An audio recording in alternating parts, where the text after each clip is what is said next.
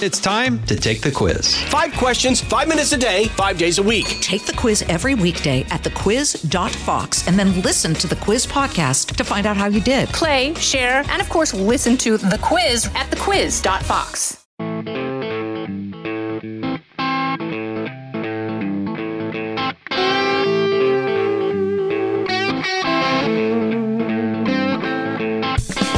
It's Christmas season.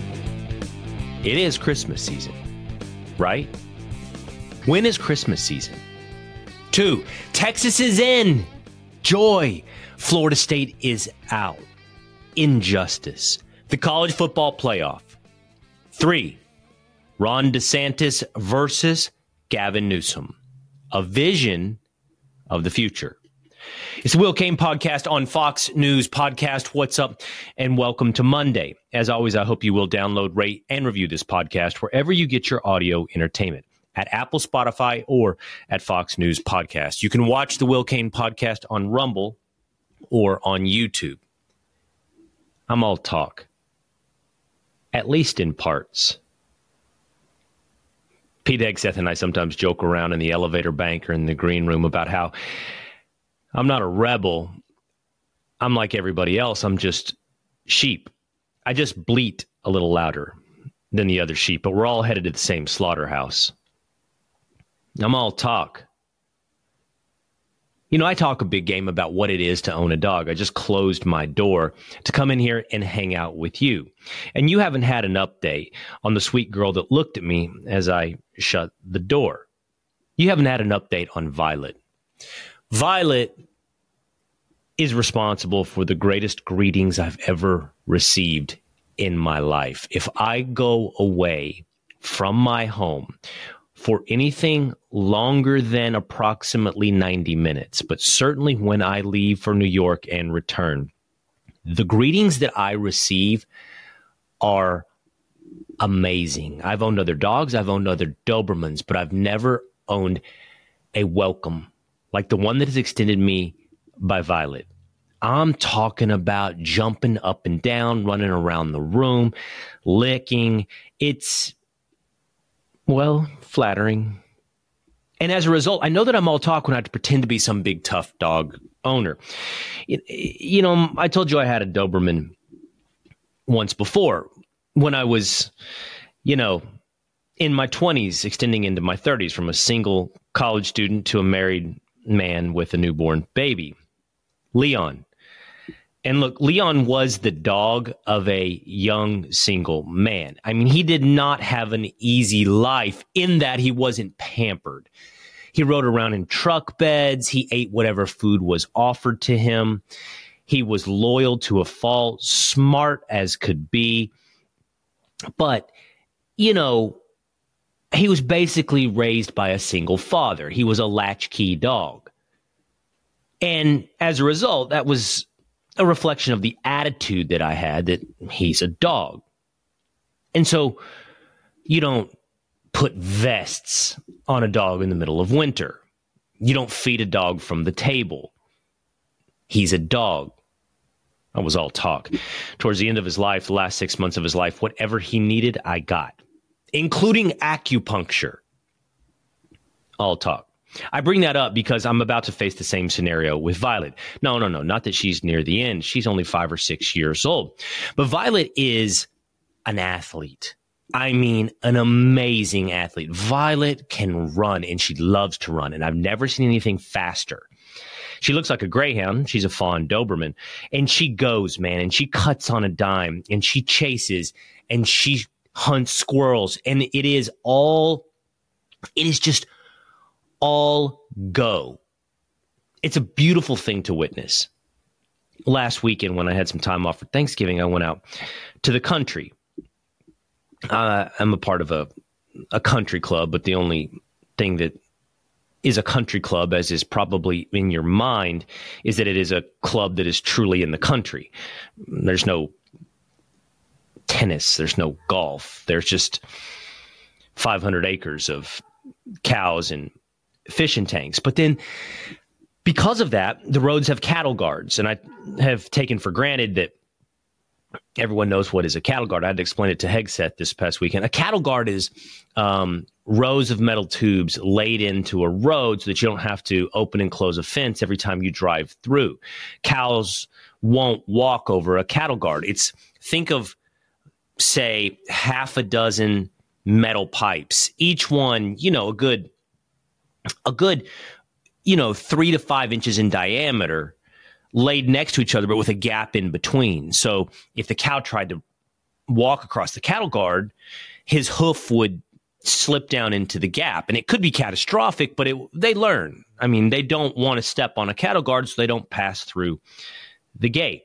Well, as smart as Violet is, she hasn't seemed to figure out what a bovine dummy can, that you're not supposed to run across a cattle guard.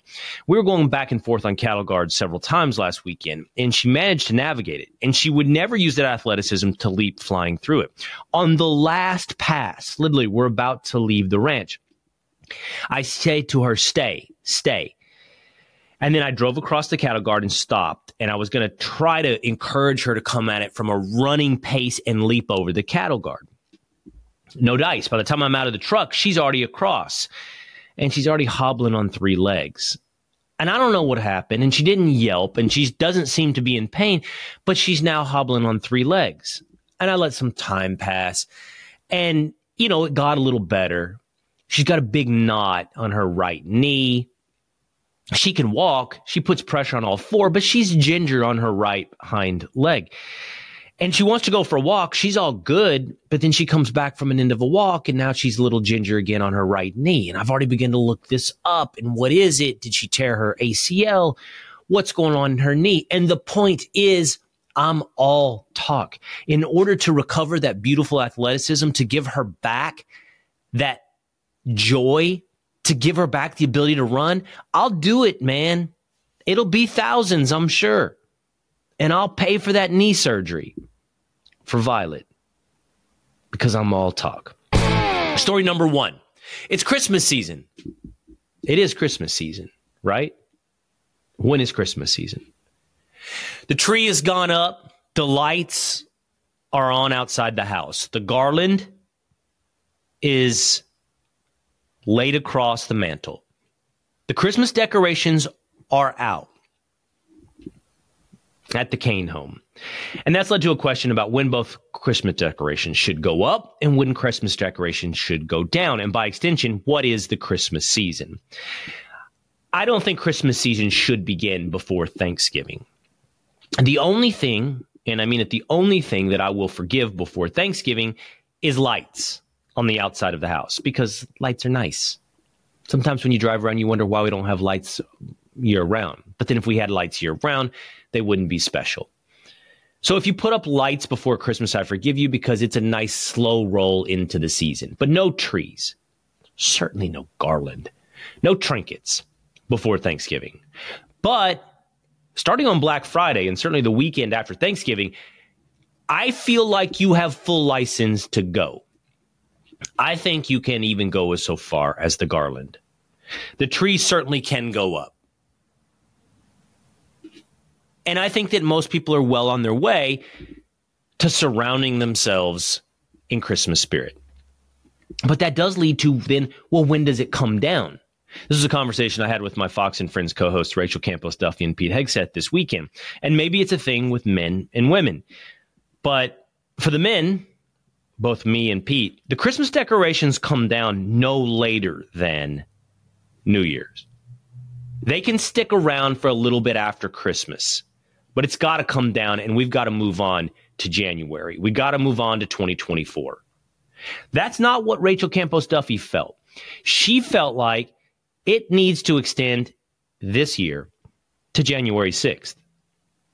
And no, I know we're all tempted to believe that's because January 6th has become some type of political date, but instead it's because of the Advent calendars, Epiphany, the 12 days of Christmas, which begin on December 25th. Now, she's a Catholic, and the producer of this podcast, Patrick Hatton, is a podcast, and he too believes that's the true Christmas season, that it doesn't actually begin until Christmas and then goes 12 days. And so that's well into January. But here's the thing. I'm not Catholic. I'm not Eastern Orthodox.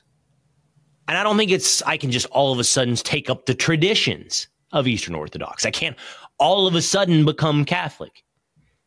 So as much as we sing the 12 days of Christmas, we're kind of on the secular calendar here. And the big day is December 25th. And that week after, between Christmas and New Year's, is a nice, slow travel or bunker down at home period of the year. And so that's when Christmas decorations begin to come down. There's something about Christmas, and I'd say by December 28th, the decorations turn sad, and the trinkets on the mantle become cluttered. And I'm all of a sudden tired of how busy the house looks, and it needs to go back to a neater, cleaner look. We need to get rid of the Christmas cards. More to say on that in future episodes of the Will Cain podcast. We got to get rid of the garland ASAP. I can only put up with that for a little while before that looks like junk. And the tree can be the last thing to go because the tree is nice, and I do think it generally adds to the house. But for the vast majority, I guess, of secular or Protestant Americans, the Christmas season is approximately from after Thanksgiving to New Year's. And for the Catholics, I'll extend you into Epiphany. But we go all in, and then we get all out. That is the Christmas season. We'll be right back with more of the Will Cain podcast. Hi, everybody. It's Brian Kilmeade. I want you to join me weekdays at 9 a.m. East as we break down the biggest stories of the day with some of the biggest newsmakers and, of course, what you think. Listen live or get the podcast now at briankilmeadshow.com. Story number 2. Texas is in. Joy. I mean it. True joy. Florida State is out. Injustice. The college football playoff. I wrung my hands about this all weekend long. Of course, starting Saturday after Texas dominated Oklahoma State. And then Alabama beat Georgia. I stayed up late enough to realize that Florida State was going to beat Louisville. And Sunday morning and late Saturday night was an all-out, quite honestly, persuasion campaign for my partisan tendencies towards the Longhorns to get them into the college football playoff. But I do not think it was necessary. The Horns were going to the college football playoff. Sunday, 12:30 Eastern time. The selection show is going down right as after I have boarded the plane and we are taxiing to the runway. I'm streaming it on my phone. And when I see the Texas Longhorns come up at number 3, I raised my fist in the air so hard it hit the ceiling, and everybody around me thought I was a terrorist. I looked around and smiled because I thought surely there's other people on this flight headed to Dallas that are also watching the college football selection show, and nobody else seemed to be. No, they thought I was a terrorist, so I kind of let out a half-hearted hook 'em. I got nothing. Now, I put a hook 'em horn sign up. I got nothing, but I do think they then understood I was just crazy, not a terrorist. The seedings are 1, Michigan, 2, Washington, 3, Texas, 4, Alabama. On the outside looking in, 5, Florida State, 6, Georgia. Let's start with joy. It truly was joy. Texas got better as the season went along. Texas dominated Texas Tech. Texas dominated Oklahoma State. They're not the most impressive victories on any particular team's resume. But if you watch Texas in the Big 12 championship game, I do think you would have seen something that needed to convince you on a qualitative standard that Texas belonged in the college football playoff. And that's the play of Quinn Ewers. The quarterback from Texas was phenomenal. Something like 450 yards passing. He's so good, in fact, in that game, that I'm worried he's now going to reconsider and perhaps enter the NFL draft. That he won't stick around for another year at Texas. Anybody that can play quarterback like that can elevate his team into the top 4. Paired with the weapons that Texas has in Xavier Worthy, 3 deep now at running back, Jaden Blue, Adonai Mitchell, Jatavion Sanders, and a defense that, should we never forget, shut down Alabama. No one can run on Texas. The nation's leading rusher, Ollie Gordon from Oklahoma State, managed 34 yards rushing. Texas looks like one of the 4 best teams in the country. And Texas has the resume of one of the 4 best teams in the country. I'm not getting emotional. I have something in my throat that is causing my eyes to water. If you're watching on Rumble or on YouTube, and I'm trying to talk through it, but I am losing my voice, perhaps in joy, but not tears of joy, just fighting this whatever's going on in my throat as I try to tell you about the college football playoff. Then there is Florida State. Florida State goes undefeated, 13-0 in a Power 5 conference and is boxed out of the college football playoff in what I think can only be described as an injustice. There are 2 ways that everybody looks at this debate. Do we pick the 4 best teams? Do we pick the 4 most deserving teams? If you're picking the 4 best teams that have to have some quantitative metric to back up that they are the 4 best teams, I think that you would arrive at the exact playoff that was given to you by the College Football Playoff Committee. I think you would arrive at Michigan, Washington, Texas, and Alabama. But we have to have some humility in what it means to be the best team. And when we're deciding the best team, it can't just be our subjective opinion. It can't be Vegas odds. It can't be Plato's shadows on a cave wall of strength of schedule or strength of record. These are all things we use to run hypotheticals on games in our mind. When we have things that have happened on the field to give us real evidence on who are the best teams. And I don't think it's one and the same as the most deserving, but I think there is a blend that does have to lead you back towards Florida State over Alabama. I think the best evidence for that is the way everyone saw Oregon all season long. Vegas favored Oregon by 9.5 over Washington on Friday night. Everyone thought Oregon was undoubtedly a top 4 team. And what happened? Oregon lost to Washington for the 2nd time this season because the game has to be played on the field. I was rooting for Georgia to beat Alabama because I thought it was the easiest path for Texas. In retrospect, I was completely wrong. By virtue of Alabama beating Georgia, we put ourselves in a position where Alabama couldn't get in as the SEC champion to the college football playoff unless Texas was also in the playoff. Texas beat Alabama on the field, handily, in Tuscaloosa, by 10 points. It wasn't a fluke. It was convincing. And for anybody that says, oh, well, that was week 2 and Alabama's gotten better and Jalen Milroe's gotten better. Well, so is Texas. And at what point are we evaluating Alabama? Last week, when they needed a Hail Mary on 4th and 31 to beat 5-6 Auburn?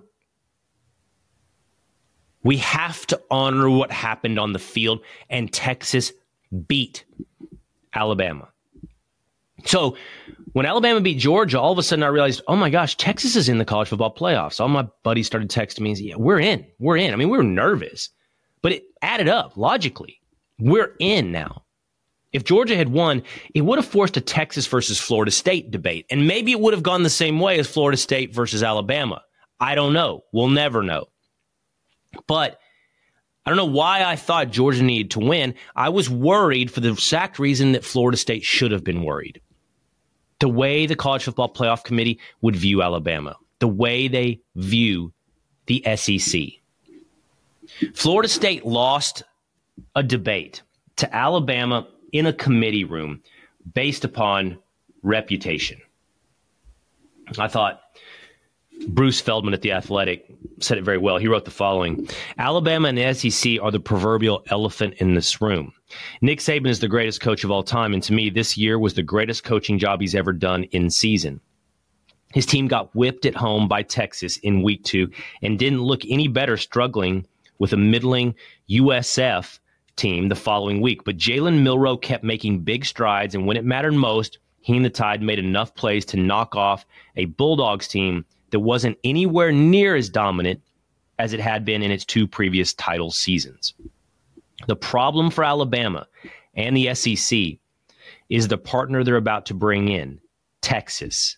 Texas did beat Alabama convincingly in Tuscaloosa. That happened, and there was nothing fluky about it. The Longhorns were the class of the Big 12. There wasn't a second-best team in the Big 12 this year. But Oklahoma State beat Oklahoma, the team Texas stumbled against. And as expected, Texas hammered the Cowboys Saturday. Remember, this is an Oklahoma State team that went 9-3 and lost by a combined score of 78-10 against South Alabama and UCF. That wasn't going to help Texas' cause, but do we just forget that a week ago, Alabama barely escaped Auburn, a team that got blown out at home the week before by New Mexico State 31-10. By that logic, and everyone saw it, you could not put Alabama into the playoff without putting in Texas. And that forced the debate by Sunday morning to be clearly Florida State versus Alabama. Alabama in the conversation as the SEC champion and having just beat Georgia. Georgia fans held on to the idea that they may be in the college football playoff, but that was never going to happen. You can't lose your last game of the season. I mean, that's almost a lock. You didn't win a championship. You didn't win the SEC championship. You lost to Auburn. It's not you lost to Alabama. It's not simply the 4 best teams. Otherwise, it's cake baking. It's ice skating. It's just a judging competition. So Georgia had to be out. Ohio State was never in the conversation. Oregon was now out. That left Florida State and Alabama. And the place that Florida State found themselves was dealing with a conference and a team that carries a reputation beyond any one single season, beyond one program, beyond one team, and will always win debates against other teams with close margin based upon history, based upon SEC. I'm not telling you it's right. I'm just telling you the way it is. Ari Wasserman in The Athletic wrote, but Alabama, like Piers, Georgia, and Ohio State, teams with a wealth of raw talent on their rosters, lost a game at home. Better teams have been left out in the past than this Alabama team because losses have consequences. Alabama's loss to Texas didn't have a consequence because we're enamored with the SEC and what it means to beat Georgia. It didn't matter that Alabama, though perceived to be an entirely different team in September, lost to the Longhorns. That game could have been a playoff game in September. It turns out it was an exhibition. There are plenty of people who are against the expansion of the field to 12 playoff teams because they argue the regular season has sanctity. The games matter. That's what makes college football different. That every single weekend is supposed to matter. But it didn't, says Wasserman, because Alabama losing to Texas in the end didn't matter. He goes on, but if the games in the regular season aren't going to matter when it comes to picking the Final Four, then there are no consequences for expanding to 12. You didn't decide the game on the field. You didn't decide the playoffs on the field. You decided it in a committee room with 13 people. Florida State won all their games. They were punished because their quarterback, Jordan Travis, broke his leg on a dirty tackle, a hip drop tackle, ugly. And people didn't trust that Florida State with a backup quarterback could compete with Alabama, Georgia, Texas, Ohio State, Michigan, Washington. And you know what? I think they're right. I don't think Florida State does. I don't. If there's one team in there, and I'd expand it down to 7, I'd include Ohio State. If there's one team in there, I'd probably extend it to 8. I'd include Oregon. If there's one team in there that I don't think can win the national championship, it is Florida State on its backup and third-string quarterback. They've got a great defense, but I don't think they could. They struggled with Louisville. They won. But I also have to have humility. That's my opinion. Okay? That's my opinion that Florida State can't win the national championship. I would rather see Alabama. I think it'll be more entertaining than Florida State. But that's my opinion. And I have to have humility. And I've got to honor that 13-0 in a Power 5 conference. By the way, we do have to at some point say, are all these conferences equal? But still, a Power 5 conference, you won all your games, did all that was asked of you. You won with a backup quarterback. You deserve to prove you are one of the best. You deserve to be in there over an Alabama team that should pay a consequence for losing to Texas. This idea that the college football playoff season or regular season is pure and every game matters, that's been undercut now. That's been destroyed. So we all should be ready to embrace a 12-team playoff. I know I am. And I do think, I don't have anything against Alabama. Everything stuff is personal. No, it's not at all. I don't hate Alabama. I don't hate Georgia, who I don't think is in discussion. I don't hate Ohio State. I don't like OU. I don't care for the Aggies. But I'm just telling you, imagine being a Florida State fan. Again, my producer, Patrick Hatton, is. I suffered with this through him. I'm not doing this because of him. I'm telling you, imagine being a Florida State fan and you won every game and you don't get a chance to play for the national title.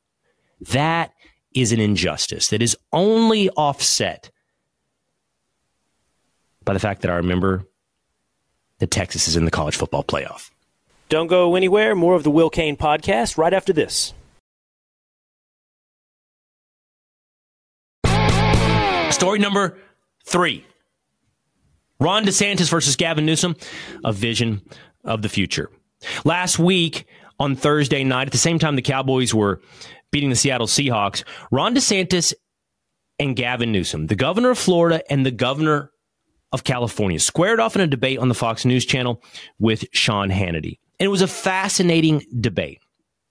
Much like talking about college football teams, everyone thinks when you analyze something and tell you exactly what you think is true, that you have some hidden agenda or rooting interest.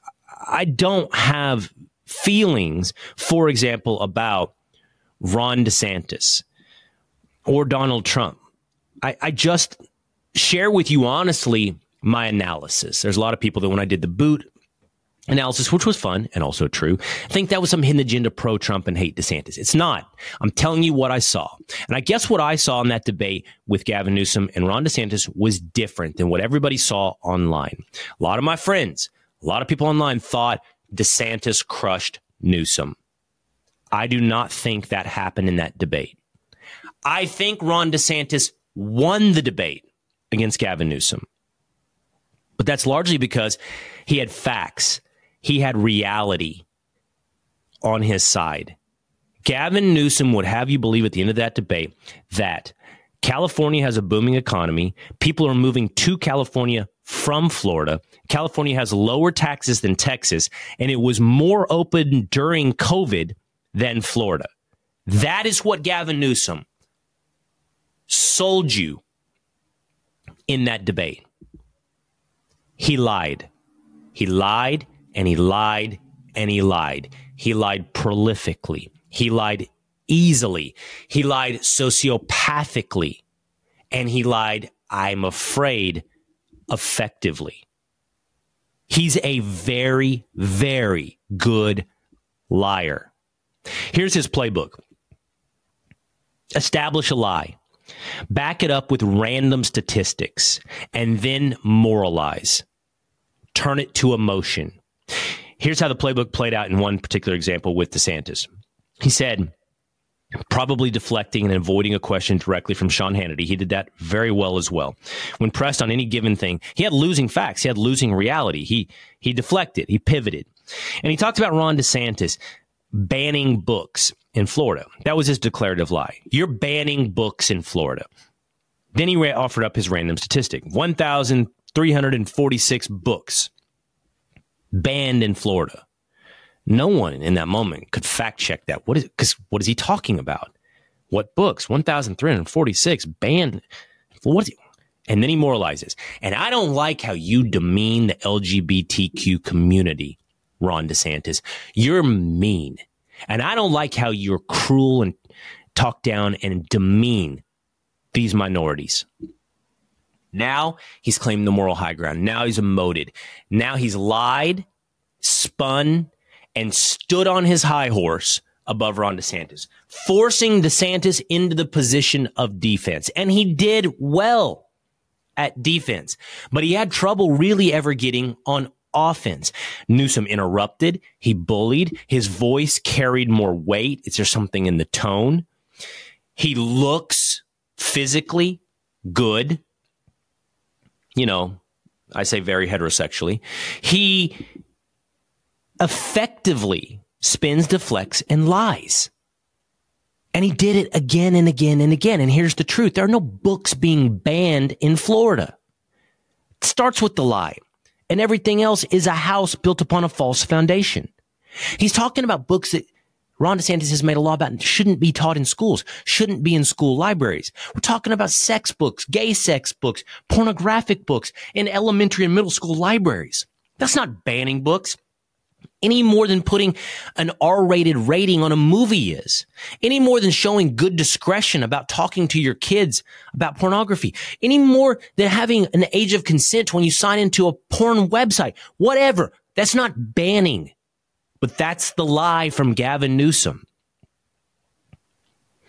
He is so effective at it that I'm afraid casual observers, people that don't pay attention to politics all the time, don't watch Fox, don't watch CNN, don't watch that much, but vote casually, will tune in when it matters and go, that guy sounds like he knows what he's talking about.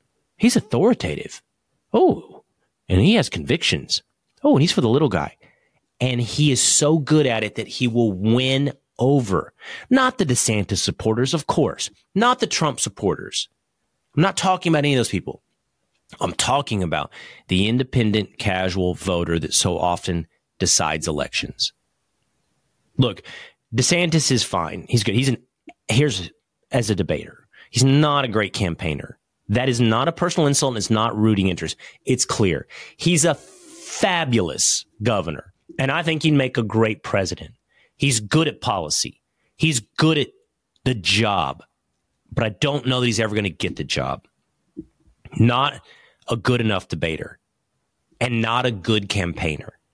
He won in the same way Alabama would beat USF because he's got better athletes. Alabama has 5-star athletes all across the field, right? Ron DeSantis had the facts and reality. He's a better governor than DeSantis, and he's a better governor than Newsom and did a better job than Newsom. But he barely beat Newsom in that debate the way Alabama barely beat USF. Because Ron DeSantis is really, because Gavin Newsom is really good at spinning, deflecting, and lying. The only risk for him is he too good? Is he too good? Is he too slick?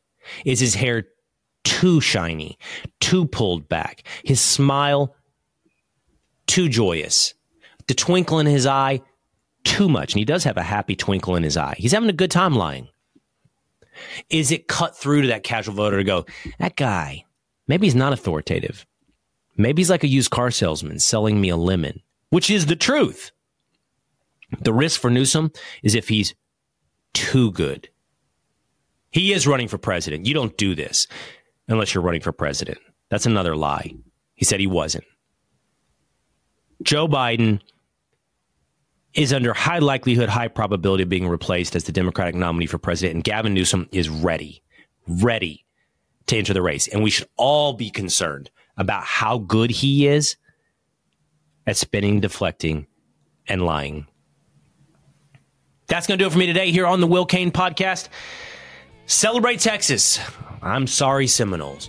I'll see you again next time. Listen ad-free with a Fox News Podcast Plus subscription on Apple Podcast and Amazon Prime members. You can listen to this show ad-free on the Amazon Music app. I'm Charles Payne. Listen to my Unstoppable Prosperity podcast so I can get you making money right now. Whether stocks are hitting new all-time highs or in free fall mode, opportunities abound. So why are so many potential investors still sitting on the sidelines? In a new season of my podcast, I'm going to get you in the game. After 38 years on Wall Street, I'm ready to impart some lessons and get you invested in the greatest wealth-generating machine in history. Listen anytime, everywhere at foxbusinesspodcast.com or wherever you listen to your favorite podcast.